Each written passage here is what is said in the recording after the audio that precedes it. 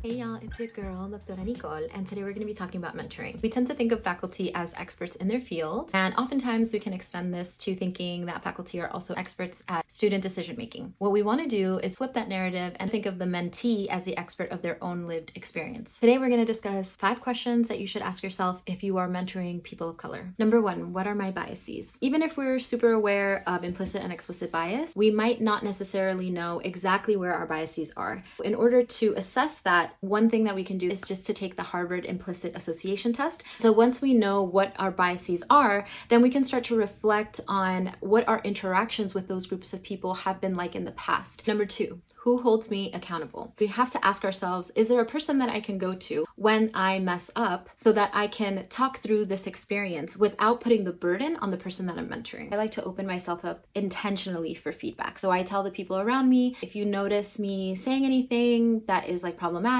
or that is oppressive, can you please check me? I get to grow, and the people who may have not wanted to say something, they know that I actually am open to that. Number 3, am I listening actively? If we are speaking to a mentee, because of the way that we look at the world, we're going to interpret what they're saying relevant to our experience. The thing that we need to do is actually set our experience aside and really try to actively listen to what they're telling us. One tool that we can use for this is mirroring, in which you listen to someone as if there's going to be a pop quiz at the end. When they're done speaking, you summarize in your own words what they just said to you. You reflect it back to them. This is going to help them feel like they are being heard and that they are valued, and not that their stories or their feelings are being misconstrued or misconveyed. Number 4, am I being vulnerable? Something that I often do when I'm mentoring someone is I share an experience from a time when I felt really insecure or inadequate. And not only does this humanize that experience,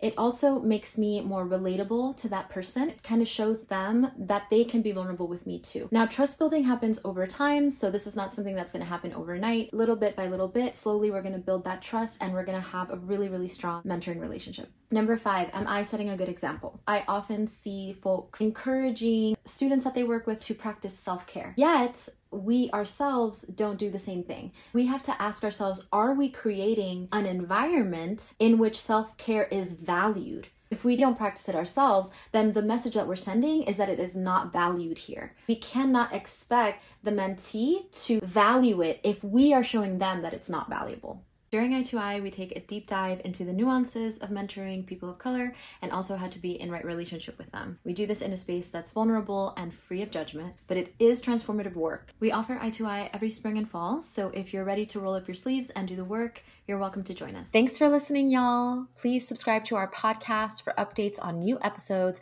and connect with us directly through email at outreach@wearemovement.com.